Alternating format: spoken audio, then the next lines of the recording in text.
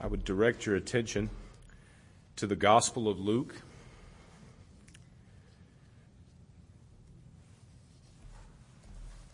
The Gospel of Luke. We will be considering verses 45 through 54 in the Gospel of Luke.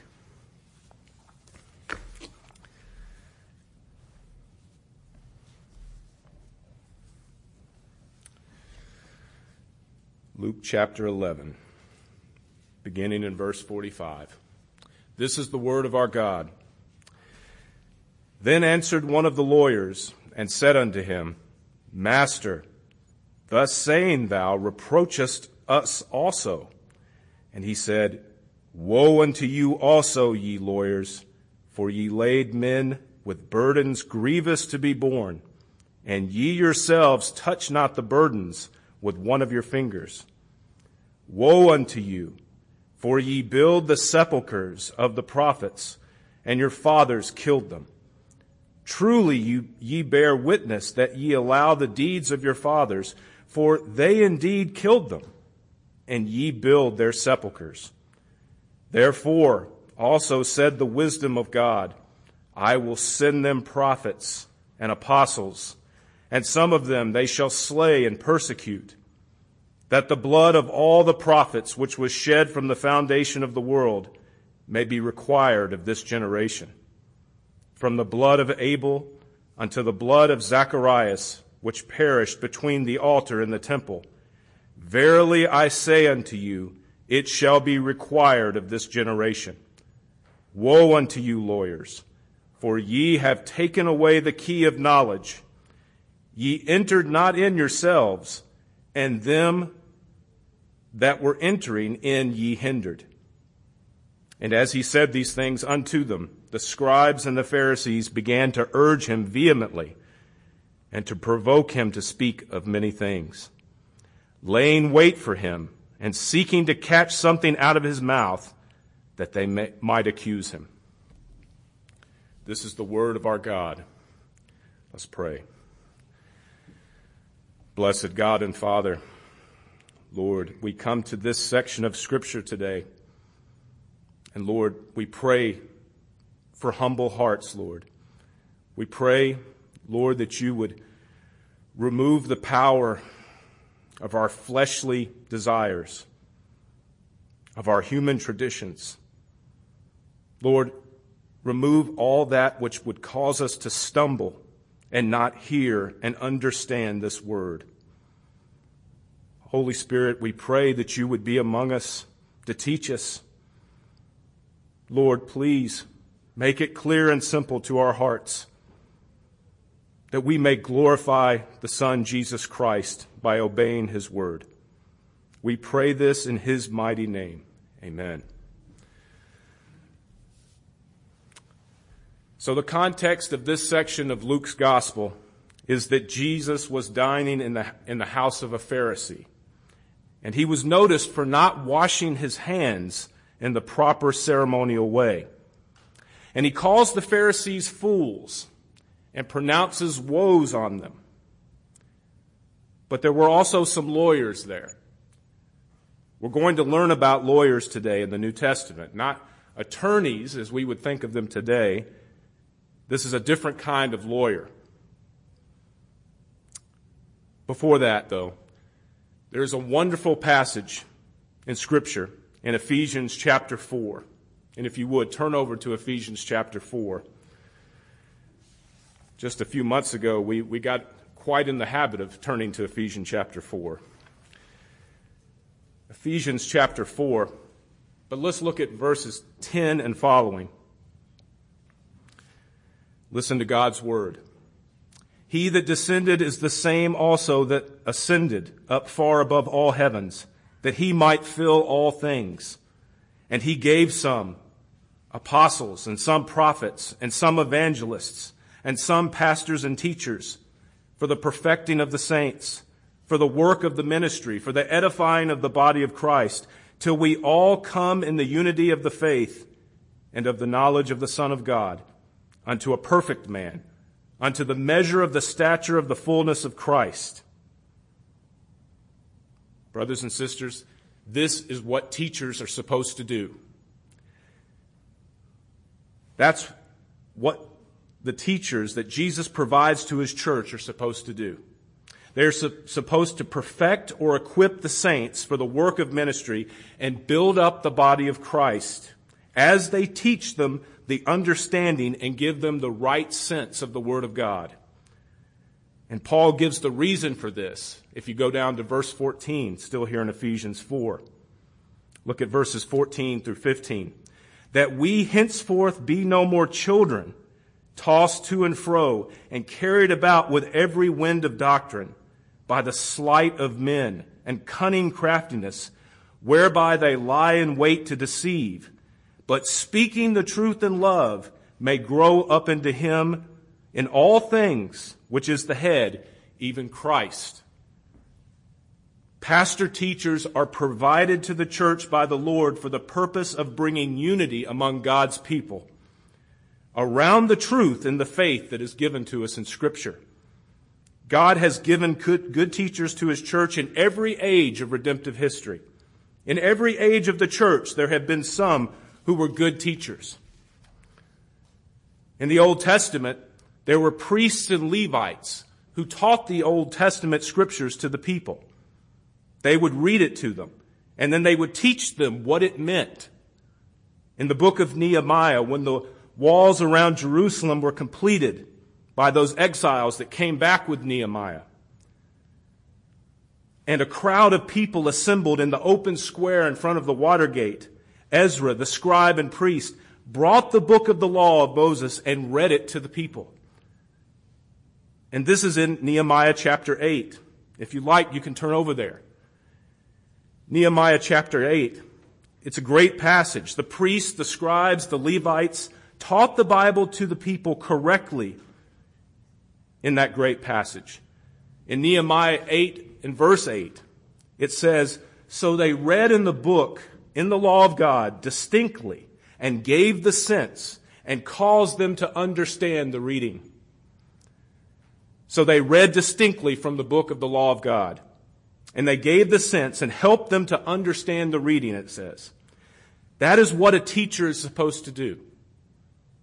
They're supposed to read the scripture, give the sense, and then help the people to understand what it means, what they read.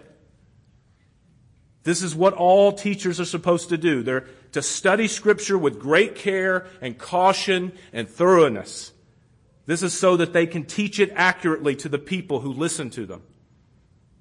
In Nehemiah, there was a great spirit of repentance among God's people. These exiles who were allowed to return to Jerusalem from Babylonian captivity to rebuild the wall and then celebrate the Feast of Tabernacles together. They confessed their sins and they lamented their sins. They wept while the law was being read, and they said, "We have sinned, and so have our fathers against this law. We want to do what is right now." And they were taught the law of Moses afresh so that it might point them to Christ. And in our passage here in Luke chapter 11, Jesus turns from the Pharisees to the lawyers.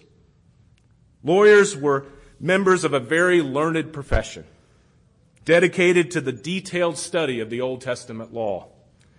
That's why they were called lawyers. Some of the lawyers were also Pharisees. You had Pharisees who were also part of that scholarly group. Being a lawyer simply meant that you were supposed to be a scholar of all the details of the law. So they were members of this learned scholarly profession. That's what lawyers were. Pharisees were more members of a religious party. Jesus spent more time speaking to these lawyers, to these scribes and Pharisees, than he did to the Sadducees. Have you ever noticed that? Why is that? He talked a lot more to the Pharisees and the lawyers and scribes than he ever did the Sadducees, and the reason for that is that the Sadducees were the liberals in that time. They didn't believe the Bible. The Pharisees, however, the lawyers, the scribes, they were conservatives, comparatively speaking. and that they did believe the Old Testament was truly God's Word. They did believe that one day Messiah would come, and they did believe that there would be a final judgment and either a good or bad afterlife, eternal judgment or eternal salvation, awaited everyone. Just like today, however, there are many people who do not believe the Bible is God's Word. They know a lot about it, but they don't teach it accurately. When I was in Bible college and taking some of the seminary classes, we had to read a lot of guys like this. I remember we had to read works by Charles Finney, for example. And he was one of the most glow-in-the-dark heretics the church has ever seen. And yet, when he explained the gospel, if you can believe this, he got it exactly right. The problem was he didn't believe it. He did understand it, he just did not believe it. Many of the liberals, many of the neo-orthodox, they did understand the Bible. They just didn't believe it. Now, sometimes this was on purpose. And other times, it's simply because the person teaching is unregenerate and blind. And so, that's why they don't understand the Bible. Jesus gives godly and faithful teachers to His church to help teach and lead and establish His blood-bought sheep in the faith. That's the purpose of what pastor teachers in the church do. They are given to ensure that you understand the Bible and that you be established in the gospel and in the faith. But sheep themselves must also be discerning. Christ's sheep are not called just to take the word of the shepherds over them. In fact, I would advise you not to do that. No human teacher of Scripture is infallible, nor are they always right about everything. This is perhaps one of the most remarkable things about the Christian church. It is led by God's design by elders chosen by their congregations. But those elders who are tasked with preaching and teaching the Scriptures, while they always have the best of intentions, hopefully they have the best of intentions, are themselves in need of instruction at times and can be wrong. I've been encouraged and shaken by comments I've heard from R.C. Sproul over the years. Sproul has long been one of my heroes in the faith. And he was one of those men that God used to bring me to the doctrines of grace. And I can remember him saying in one of those many teaching series that he did for Ligonier that he shudders to think how many times by his teaching he has led people to believe things that are actually untrue. Not essentials about the heart and soul of the faith, but nevertheless important things that are revealed in Scripture. He said, I shudder to think how many times through my efforts have people been led astray on some of these secondary matters of the faith. And there are many secondary matters on which I and you would disagree with R.C. Sproul. Infant baptism, presbyteries, covenant theology, just to name a few. But God uses fallen, fallible men to teach His infallible and perfect word to His people. Any good teacher of Scripture would want to know if they are wrong about something. And they would be open to correction from Scripture from such things. Here in our passage, however, Jesus says what is probably the worst possible thing that He could ever say about a teacher. And it's in verse 52 in Luke 11. And I want to start at the end of this passage, and we'll go back to the beginning of it in a few moments. But I just want you to notice what He says here. Luke 11:52. Woe unto you, lawyers, for ye have taken away the key of knowledge. Ye entered not in yourselves, and them that were entering in ye hindered. For men held in high regard by all of the people and held in high regard by each other, this was an insulting statement, probably as insulting as you could imagine. Jesus tells them that they have taken away the key of knowledge. Now these guys, they probably knew most of the Old Testament from memory. And he tells them, you have taken away the key of knowledge that unlocks the meaning of Scripture, so the people of God can truly know God. It was taken away by the lawyers, by the greatest living scholars of all the details of the Bible. They took away the people's understanding. These who were the most knowledgeable and had an effect closed the Bible to everyone they presumed to teach. People could not understand Scripture after listening to them. And the word that is translated key here in this passage, in the key of knowledge, it's just the normal word for key. Something that unlocks a lock, like a key that unlocks a door or a treasure chest. Teachers are supposed to be like well-trained locksmiths, one commentator wrote. According to Thomas Watson, the Jewish teachers of the law had a key formally given to them when they were ordained or set apart for the office of teaching. So when they formally began their teaching ministry, they got a key reminding them and their learners that they had the responsibility to unlock the Scriptures, to teach God's Word plainly and helpfully to the people of the Lord. Now, do not misunderstand. It's not that the Bible is confusing or too profound that nobody understands it, but everybody needs help. Everyone needs help from teachers.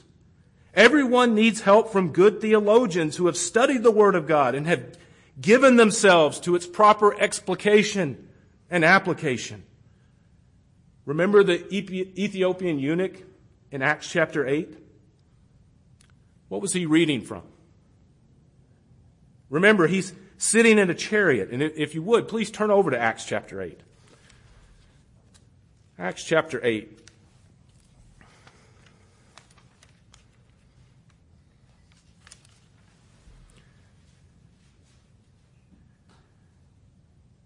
What was he reading from? He's sitting in the chariot and he's reading from Isaiah 53. What an amazing moment this is. Listen to the narrative from Acts chapter 8 and verse 27. And he arose and went, and behold, a man of Ethiopia, an eunuch of great authority under Candace, queen of the Ethiopians, who had the charge of all her treasure. Now this was somebody, this eunuch. This guy was an important man. And then it goes on and says, and had come to Jerusalem to worship. So this eunuch, a government official with great power under the Queen Candace, he had somehow come in contact with the Jewish people. He had been in contact with the Old Testament law, and he had probably been there for the Feast of Passover. Verse 28. And he was returning and sitting in his chariot reading Isaiah the prophet. You know, Isaiah is often called by biblical scholars the fifth gospel because a lot of times you can't even tell if you're reading the Old Testament in Isaiah. It's so obviously about the Lord Jesus. And then the word of God continues, then the Spirit said unto Philip, go near and join thyself to this chariot. And Philip ran thither to him and heard him read the prophet Isaiah and said, understandest thou what thou readest? And he said, how can I except some man guide me? And he desired Philip that he would come up and sit with him. The place of the scripture which he read was this: he was led as a sheep to the slaughter, and like a lamb dumb before his shearer, so opened he not his mouth. In his humiliation his judgment was taken away. And who shall declare his generation? For his life is taken from the earth. And the eunuch answered Philip and said, I pray thee, of whom speaketh the prophet this? Of himself or of some other man? Then Philip opened his mouth and began at the same scripture and preached unto him Jesus. Isn't that glorious? He gave the eunuch the key of knowledge. It's about the coming of the Messiah. And in fact, he just got through doing this. This prophecy that you read here, Mr. Ethiopian eunuch, this just happened. Teachers of Scripture are to be the doormen to the Word of God. They hold the key to unlock the treasure chest so others can understand it more clearly. There's nothing more satisfying to a good teacher than to know that his hearers understand the passage better than they did before. Here's an example. For years, I had read the New Testament through, and I didn't understand, nor did I believe, in the doctrine of predestination or of God's unconditional election of His people to eternal life. I just didn't believe that. Then I read 4 books. Grace Unknown by R.C. Sproul. Anyone here read that? It was re-released under the title, What is Reformed Theology? It's a very good book. I highly recommend it for those who are new to the doctrines of grace. The next one was All of Grace by C.H. Spurgeon, a magnificent work.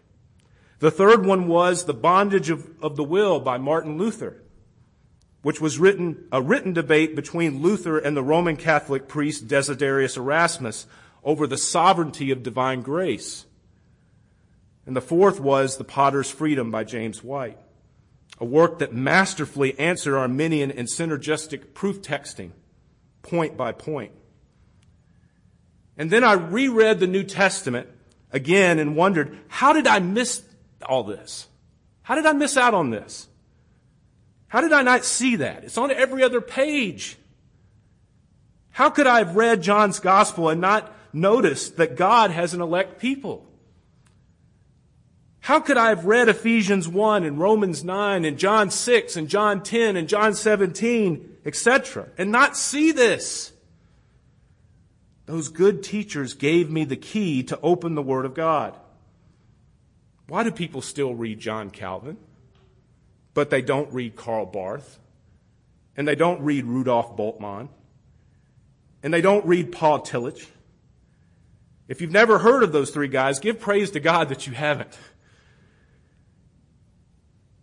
Paul Tillich's systematic theology is over 1,000 pages long. And you know how many Bible verses he cites in that over 1,000-page long tome? 3. 3 Bible verses in a systematic theology. It's good for starting fires, one pastor wrote. It's good kindling. People still read Calvin because he gave and gives people the key to understand Scripture. And those other men, they threw away the key so that nobody else could find it again and again. But I would recommend that you read John Calvin's commentaries on the Bible. What he could do in 1 paragraph, it takes other people 10 pages to do. It's unbelievably insightful. Why do people still read Martin Luther over 500 years later? Why do we still read Matthew Henry? Why do we still read Spurgeon's works and sermons? Because, as one pastor wrote, they devoted themselves and their considerable talents and their gifts to making Scripture accessible to people and understandable to people. There's a huge difference between people who seem to know what they are talking about and people who actually know what they're talking about. But those men and their great works on theology and the Bible have stood the test of time. How can we tell the difference, though? How can we tell the difference between someone who knows what they're talking about and someone who only appears to be profound but is not? One will walk through a passage and explain it in a way that is consistent with itself and the rest of the Bible, and others will not. These lawyers, the Pharisees and scribes, they were famous, or I should say infamous, for their convoluted interpretations of Scripture, especially concerning the details of the law. Their added traditions made it nearly impossible for anyone really to believe that they had even understood the law of God, let alone that they could obey it. The Lord Jesus told the lawyers, "You have not entered God's kingdom, and you are hindering others who wanted to enter that kingdom." A.T. Robertson solemnly remarks about this in his word pictures. It is the most pitiful picture imaginable of blind ecclesiastics trying to keep others as blind as they were, blind leaders of the blind, both falling into the pit. They were lost, and the people they taught were lost because they believed their teachings. That word translated hindered in our text. It means prevent or forbid. The term means to prevent a person from doing something. People who were wanting to enter the kingdom of God were being prevented from doing so by the very people who were supposed to help them enter. What an insult this was to hear this. The lawyers recognized this immediately in Jesus' words. Let's go back to the beginning when he was rebuking the Pharisees. Look at verse 45 in Luke 11. One of these lawyers said to him, Master, thus saying, thou reproachest us also.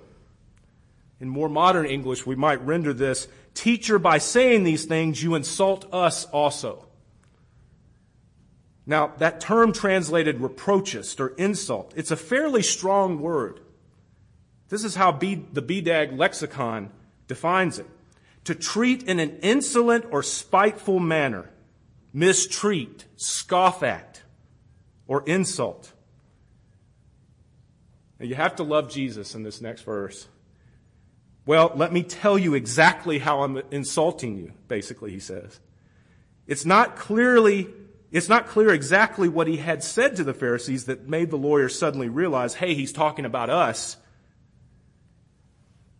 Well, the reason they thought that is they tended to agree with the Pharisees on everything they did. In fact, the Pharisees got most of their weird understandings from these lawyers, and vice versa. They fed each other. All the elaborate tithing on mint and rue and cumin and every kind of garden herb was something they did too. They taught the Pharisees those things. They were probably advocates of ceremonial hand washing that Jesus ignored by simply not doing it before he sat down to eat in a Pharisee's home. Jesus rebukes the Pharisees. He's telling them that they are full of ravening and wickedness. He tells them that they were predators who preyed on people and robbed them. He tells them that they are fools for not realizing that the same God that made your physical hands also made your souls. And we know that the heart is full of wickedness, that you're enslaved to sin. He charged them with neglecting justice and the love of God, and he rebuked their love of the best seats and the best greetings in the marketplaces and those religious titles. And he told them that they themselves were like concealed tombs that defiled everyone who accidentally walked over them. Very strong words. The lawyers, they were on the side of the Pharisees on all of those issues. Therefore, they said, hey, you're insulting us too by this. And this was a mistake on their part because Jesus immediately turns and tells them the truth about their spiritual condition. Look at verse 46. And he said, woe unto you also, ye lawyers, for ye laid men with burdens grievous to be borne, and ye yourselves touch not the burdens with one of your fingers. When legalism and law are the only message that people teach and preach, there will be no transformation at all in people's lives. Legalism and law, as the essence of religion, produces only two results. First, Pharisees who think they're actually pulling it off or doing it. Or, two, the overwhelmed, depressed types like Martin Luther, who know that they're lost in despair. That was Martin Luther's case before he was converted. Those are not good results to one's message if you're a teacher. Both are devastating to human beings.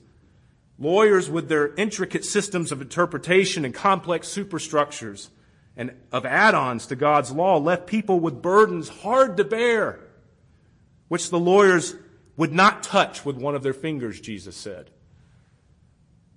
While the law of Moses was indeed a gift, you need to understand, it has no life-transforming power in it. There is no enabling power within it. It only works wrath in the lives of people. It reflects God's holiness. And as such, it is entirely unattainable by fallen sinners, even redeemed sinners. We fall short and are always falling short of God's standard in the law in the sense of satisfying its righteous demands. Now, you can describe someone that they are a godly person. This person is morally upright. Remember the way that Luke describes Zacharias and Elizabeth? They were blameless, walking in God's commandments, it says in chapter 1, verse 6. That is talking about general moral godliness, general moral uprightness. But the other sense that that term is used is forensic. Forensic legal righteousness before God's law in the sense of satisfying its demands. And that's what nobody can do. These traditions of the elders, like the hand-washing ceremony, along with the rabbinical interpretations that made the law unintelligible to some people and made it sound easy to others. People with soft consciences likely felt overwhelmed. That's what Jesus is talking about. You lawyers, you're killing my sheep. You're making them think that they must do all of this other nonsense. You're totally missing the point of everything in the law. You're laying these huge burdens on them. Stop doing that. Woe to you for it. People with soft consciences probably felt overwhelmed by these interpretations and teachings of the Pharisees and lawyers. They probably read the Bible themselves in some cases or heard it read in the synagogue and wondered, how in the world am I supposed to know all of that from reading the passage? But the self-assured and the self-righteous probably checked off the easier things. The list of things that they had to do as far as washing and tithing on your spice rack and everything else. They were content with the outward righteousness. That's why Christ's Sermon on the Mount would have been such a shocker to people. He takes Moses and raises him to the highest level. You think this only forbids outward murder? If you hate somebody? You hate somebody without cause, you're already guilty of murder. You think that this only prohibits physical outward adultery and you can do whatever you want in your mind? This extends to your motives and everything else about you. The law requires far more than mere outward conformity, but inward conformity of thoughts, wishes, desires, and motives. And if you don't understand that that condemns all of us, then you're blind and you're lost. For all of the non-physical murderers and all the non-physical adulterers, what Jesus had to say was not good news. But for the people with sensitive consciences, who mourn over their sin, who have been transformed by the grace of the Holy Spirit of God. Lawyers and Pharisees, they added so much to Scripture that it was a burden so heavy no one could ever carry it. And the image that Jesus uses is of someone carrying something that is unbearably heavy. Have you ever done that before? Carry something unbearably heavy? Maybe you've been helping somebody move. And you're helping them move into their house, and they've got something like an 800-pound gun safe. And I didn't know they made things that big until you actually have to help somebody move one. But it would be like two guys on one end who are absolutely breaking their backs. And I'm just standing in the middle with my finger under it saying, yeah, great job, guys. You're doing great. Jesus says, but you lawyers don't even do that. You won't even put out a finger to help those poor people. You shackle them down with something no one can carry. And you won't even try to help them. Leon Morris, in his commentary on Luke, describes some of the laws of the lawyers. Listen to this. And here Morris is quoting from the Jewish Talmud. On the Sabbath, they taught, a man may not carry a burden in his right hand or in his left hand, in his bosom or on his shoulder, but he may carry it on the back of his hand, or with his foot, or with his mouth, or with his elbow, or in his ear, in his hair, or in his wallet, carried mouth downwards, or between his wallet and his shirt, or in the hem of his shirt, or in his shoe, or in his sandal. So this creates some pretty weird images of trying to carry things with your elbows and the back of your hands, in your mouth, or in your ear. What exactly can you carry in your ear or in your hair? You could carry your wallet on the Sabbath, but you had to turn it upside down, mouth downward. Maybe that was so that they could steal the money that came out of it. I'm not sure. I would encourage you not to do that. You'll lose the contents of your wallet if you carry it like that, most likely. Morris goes on.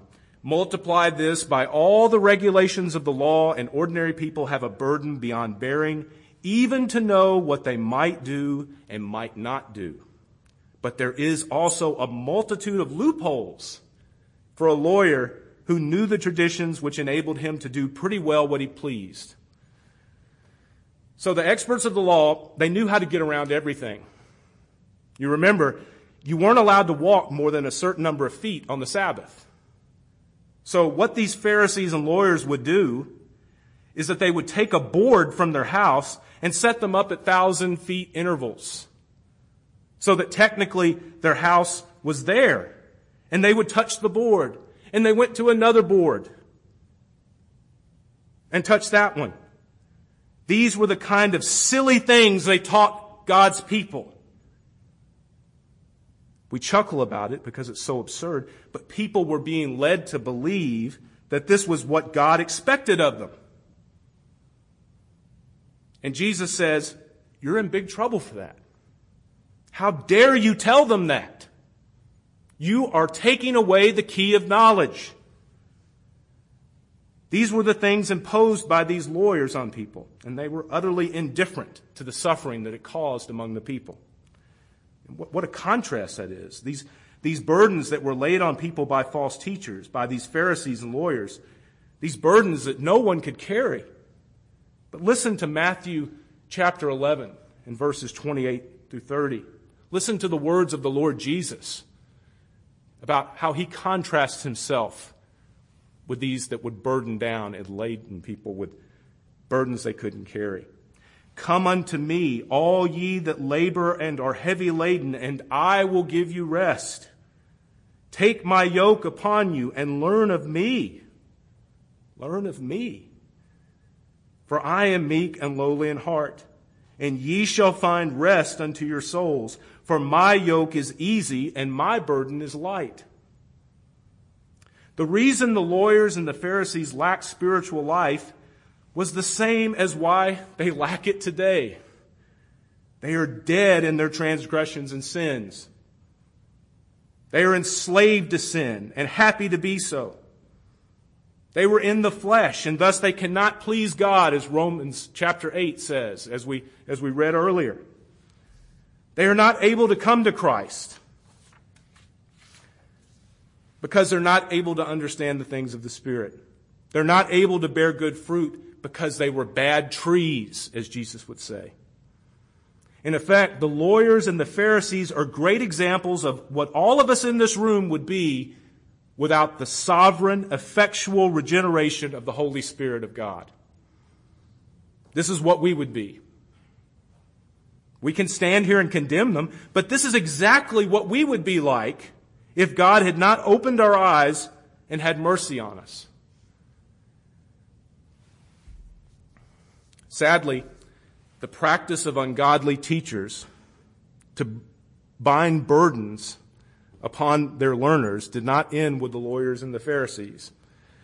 God's people had been plagued throughout the last 2,000 years of the church by false teachers, and even misguided, otherwise godly teachers who by their human traditions loaded heavy burdens on those trying to enter the kingdom of God, taking away the key of knowledge and hindering God's elect. Probably one of the starkest and saddest examples of this was the Roman Catholic Church's locking up of Scripture instead of unlocking it.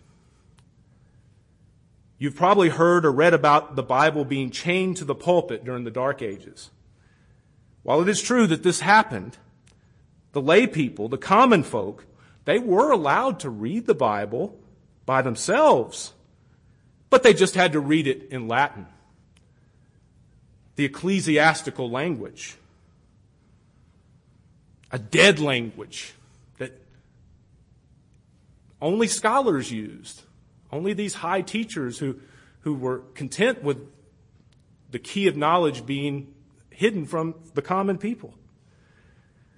The Roman authorities would not allow the Scriptures to be translated into the common language of the people. This was the cause of William Tyndale in England to provide a translation of God's Word that would be read and understood by the plowboy, the most common folk. In 1536, he was convicted of heresy and executed by strangulation, and his dead body was burned at the stake for translating the Scriptures into English. For he was murdered before he could translate the whole Bible into the common language of his countrymen. He was killed by the authorities for not withholding the key of knowledge as they were doing.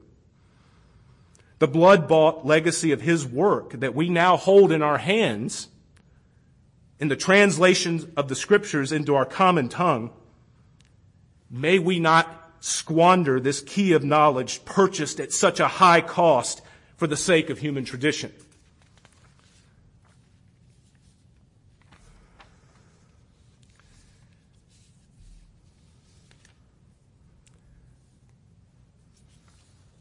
Look at verses 47 and 48 in Luke 11. Woe unto you, for ye build the sepulchres of the prophets, and your fathers killed them. Truly ye bear witness that ye allow the deeds of your fathers, for they indeed killed them, and ye build their sepulchres. Sepulchres here, it means tombs or graves. So this is a cemetery scene. These lawyers and Pharisees, they would decorate and adorn the tombs of the prophets because they were the authors of Scripture that they claimed to know and love. They claimed not to be evil like their fathers who had killed those prophets. But listen, the fact that these lawyers and Pharisees rejected Jesus, the one foretold by those prophets whose tombs they adored, showed that they did not believe those prophets. That they were of the same spirit as their fathers who had killed the prophets. They were just like them. Their rejection of Christ proved that. And soon they would kill the Lord Jesus himself. They had the same contempt for the truth that their sinful forefathers had.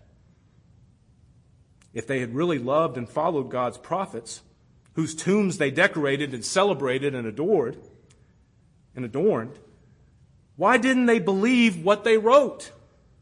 They claimed to love these prophets. Why didn't they believe about the Savior being spoken of in their prophecies? Why didn't they believe in the Messiah about whom those men had written?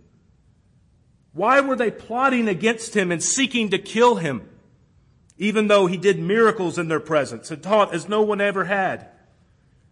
Why did they attribute his mighty miracles to Satan? If they were so different from their fathers who had killed the prophets, why were they desiring to kill God's only Son and ultimate final prophet? Verses 49 through 51. Therefore, also said the wisdom of God, I will send them prophets and apostles, and some of them they shall slay and persecute, that the blood of all the prophets, which was shed from the foundation of the world, may be required of this generation. From the blood of Abel unto the blood of Zacharias, which perished between the altar and the temple, Verily I say unto you, it shall be required of this generation. And here Jesus foretells that after his resurrection, prophets and apostles would be sent to those same people, to these lawyers, to these Pharisees, and they're going to persecute and kill them too. Jesus was going to the cross to die for his people, be buried and rise again, and then commission his apostles to go out into the world and preach the gospel. And despite all the signs and wonders and the greatest miracle of all, the bodily resurrection of Christ from the dead, remember, the Pharisees paid Roman soldiers to lie about that. These same religious leaders would do everything in their power to murder those prophets and apostles, just like they did Jesus. Verse 50 says that the blood of all the prophets, from Abel, the very first child born in this world, the very first martyr for the cause of God, his blood all the way up to the prophet Zechariah would be charged by God against that generation of Jews. Everything is building to this calamitous judgment because calamitous judgment against Jerusalem that will come before that generation passes away. And you see this building throughout Luke's gospel. Especially after you get to chapter 9. It just builds and builds. The parables of Jesus, the discourses against primarily the religious leaders of Jerusalem. And then you're finally going to get to the Olivet Discourse in Luke 21, where he describes the most calamitous and the most horrific judgment imaginable. Matthew chapter 24 and verse 34. Jesus says, Verily I say unto you, this generation shall not pass till all these things be fulfilled. That generation of Israel would finally be judged by Christ in the year AD 70, when Rome would surround and siege Jerusalem. There would be a final battle which would be so horrific that the descriptions of it found in the works of the Jewish historian Josephus are difficult to read. If you have access to Josephus or access to Philip Schaff in his History of the Church, he quotes from Josephus, who was an eyewitness of it. Jewish fighters fighting on the tops of piles of dead bodies against Romans, all the way to the last man in the precincts of the temple, trying to guard the temple.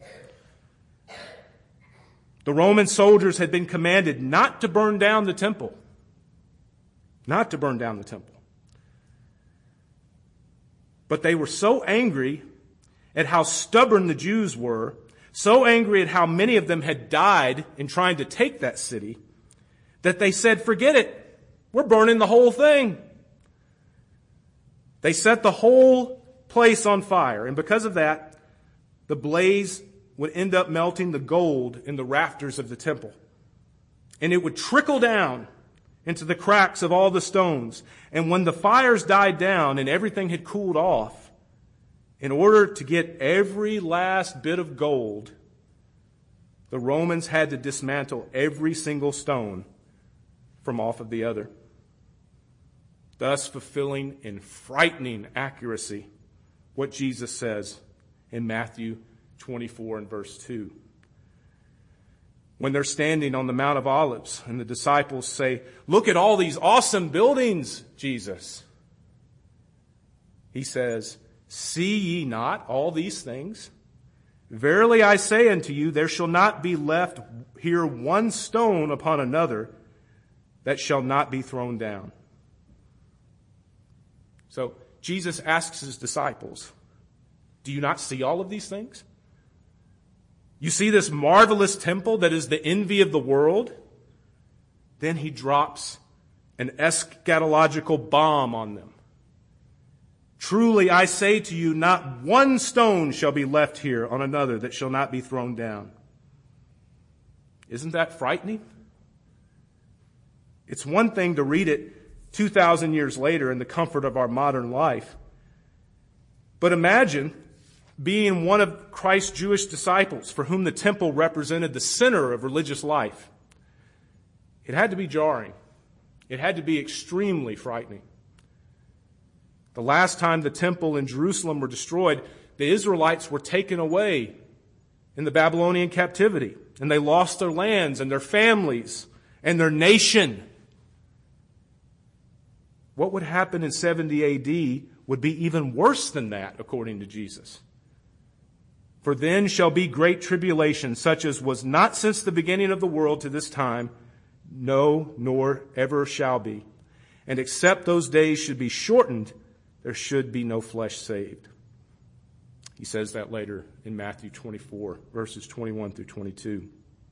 Frightening indeed.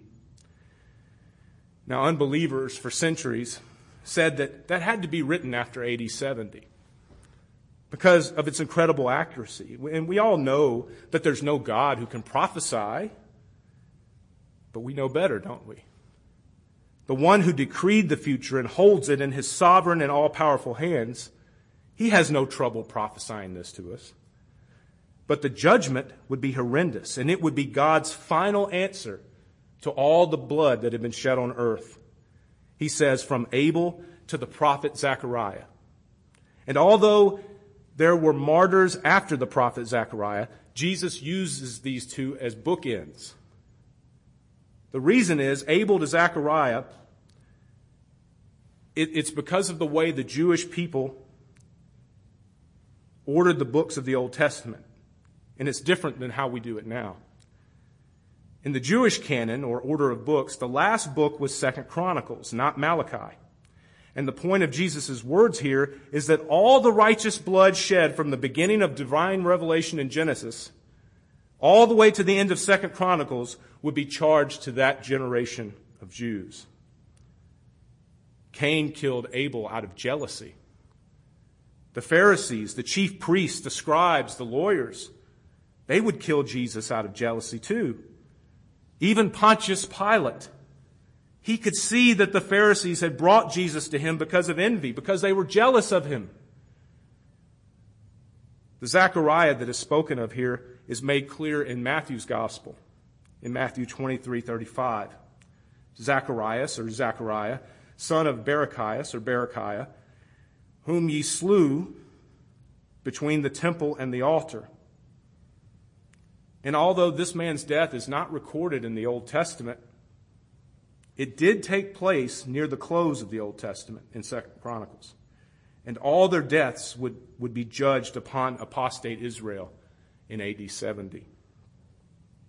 So let's get to the last few verses here. Verse 52. Woe unto you, lawyers, for ye have taken away the key of knowledge. Ye entered not in yourselves, and them that were entering in ye hindered. Now, what a devastating wrecking ball of a statement by our Lord here. They were not able to open the Word of God to the people. In fact, they threw away the key of understanding. Its glorious treasures. False teachers are blinded by Satan, but they are blinded by lacking the Holy Spirit. And so they cannot understand or teach Scripture to anyone. No matter how well a scholar has dedicated himself to understanding Scripture, without the indwelling of the Holy Spirit, they can't understand it. Because they rejected Jesus, the true key to understanding the Old Testament became meaningless to them. And it became meaningless to the people they taught it to. They had reduced it to a group of traditions and regulations that didn't really hit people in the heart. They ignored the promises of a divine Savior from sin, and they turned all of those expectations into a temporal, earthly deliverer from Roman oppression. Even Jesus' disciples thought this way before his resurrection and before their minds were open to the Scriptures which testified about him. Because they were not Christ-centered in their reading of Scripture, the teaching of the lawyers and the Pharisees hindered those who were entering God's kingdom. And that is the harshest rebuke of all that Jesus gives them. It's very important to remember that while Jesus is foretelling and prophesying a very serious and a very frightening judgment that is coming against these men, he is rebuking them out of love. Jesus is showing love to these lawyers. He's showing love to the Pharisees. This was their invitation to abandon their false doctrines. He's telling them how serious this is, that maybe they'll turn away from it and listen and believe the miraculous signs and come to Him for salvation. To turn away from the very things provoking these terrible woes from Christ.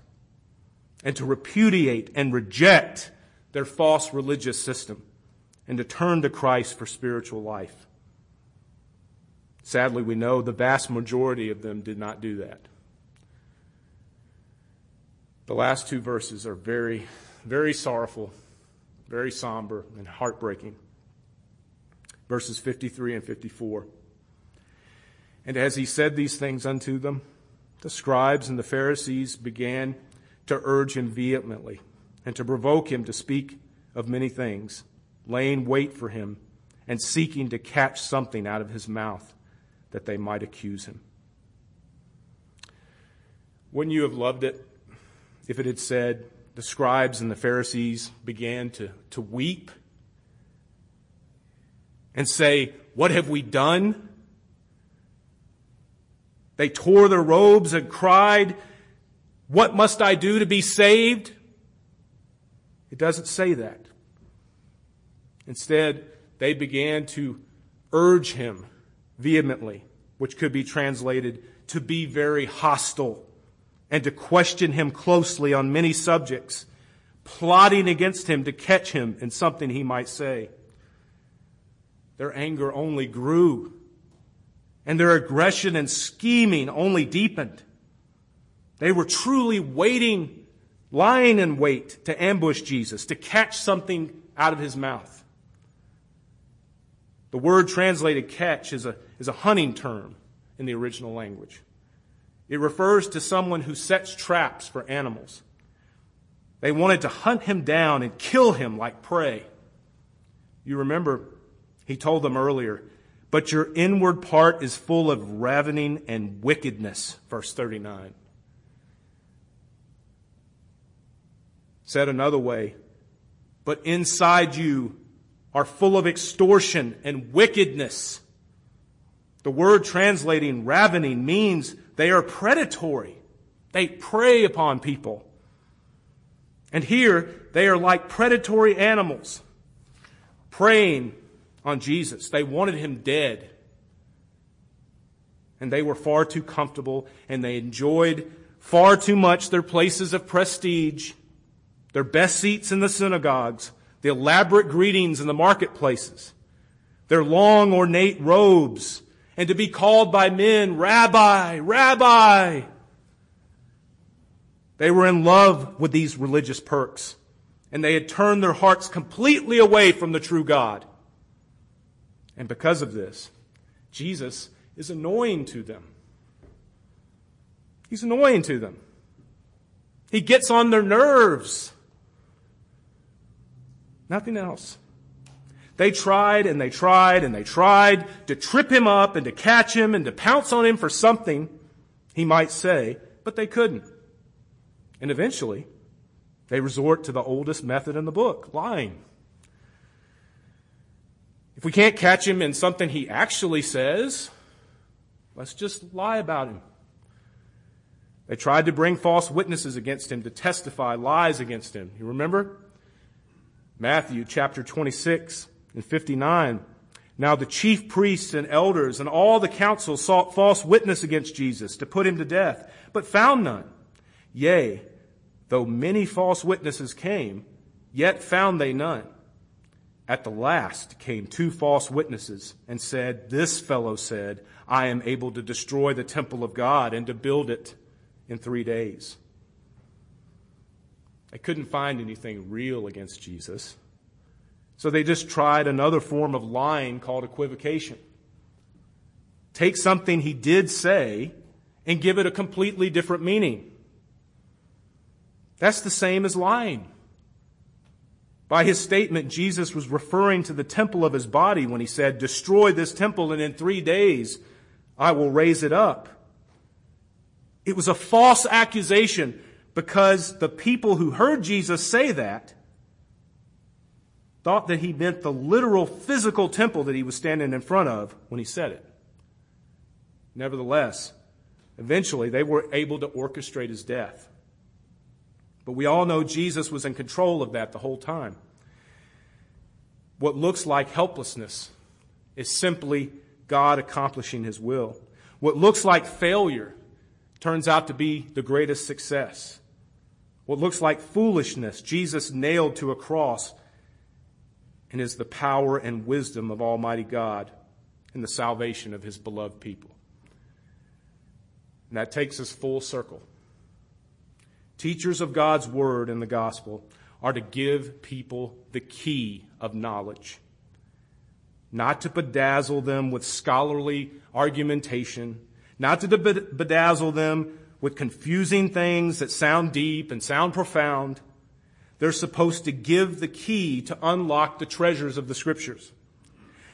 They're given by our glorious Lord Jesus to help, not to hinder people going to heaven. But woe to any person who, in the name of being a teacher, takes away the key of knowledge and hides the true gospel from people, or hides the true gospel under ambiguity. Woe to anyone who hinders people from entering Christ's kingdom. Woe to anyone who does not have spiritual eyes and spiritual ears given to them by the Holy Spirit, so that the light of the glory of the gospel would shine upon them and shine through them upon others. That's what teachers are supposed to do. That's what experts in Scripture are supposed to do, to give the key of knowledge, to unlock the Word of God so people can believe and be saved and have eternal life. And woe to anyone who is a hindrance to that by their teaching. As we close, I want to leave you with some words of another great teacher of the Christian faith who freely gave the key of knowledge, Jonathan Edwards. He wrote a treatise entitled, in true Puritanesque style, "Some Thoughts Concerning the Present Revival of Religion in New England and the Way in Which It Ought to Be Acknowledged and Promoted." Pretty long title. He wrote it during the Great Awakening, that great move of God's Spirit among the American colonists from the 1730s to the 1770s. As we continue to hunger and pray earnestly for revival in our time, I think we do well to heed Edwards' solemn warnings here. We who are in this sacred office had need take heed what we do and how we behave ourselves at this time. A less thing in a minister will hinder the work of God than in others. If we are very silent or say but little about the work in our public prayers and preaching, or seem carefully to avoid speaking of it in our conversation, it will be interpreted by our people that we, who are their guides, to whom they have their eye for spiritual instruction, are suspicious of it. And this will tend to raise the same suspicions in them. And so the aforementioned consequences will follow. And if we really hinder and stand in the way of the work of God, whose business above all others is to promote it, how can we expect to partake of the glorious benefits of it? And by keeping others from the benefit, we shall keep them out of heaven. Therefore, those awful words of Christ to the Jewish teachers should be considered by us. Matthew 23:13. Woe unto you, for you shut up the kingdom of heaven. For ye neither go in yourselves, neither suffer ye them that are entering to go in. If we keep the sheep from their pasture, how shall we answer it to the great shepherd, who has bought the flock with his precious blood? and has committed the care of them to us, I would humbly desire of every minister that has long remained disaffected to this work and has had contemptible thoughts of it, to consider whether he has not hitherto been like Michal, without any child, or at least in a great measure barren and unsuccessful in his work. I pray God it may not be a perpetual barrenness as hers was. Brothers and sisters, we must examine ourselves. We must ensure that we are not withholding the key of knowledge. God has placed us in different contexts and in different relationships with people in which sometimes we are teachers. We must not hold back the key of knowledge. We must not let the weight of human tradition and our own desires cause us to not unlock the Scriptures. May God help us. Let's pray. Blessed God and Father, thank you, Lord, for your word. Thank you, Lord, for working in our hearts by using your word, Lord, to transform us into the image of Christ. Lord, you have put the new man within us. Lord, let us walk in his ways. Let us put away sin. Let us put away human tradition. Let us put away all the things that hinder those entering into the kingdom of God. Make us faithful ministers of your gospel, Lord. Make us faithful teachers. Humble us, Lord. We pray this in the name of Christ Jesus our Lord. Amen.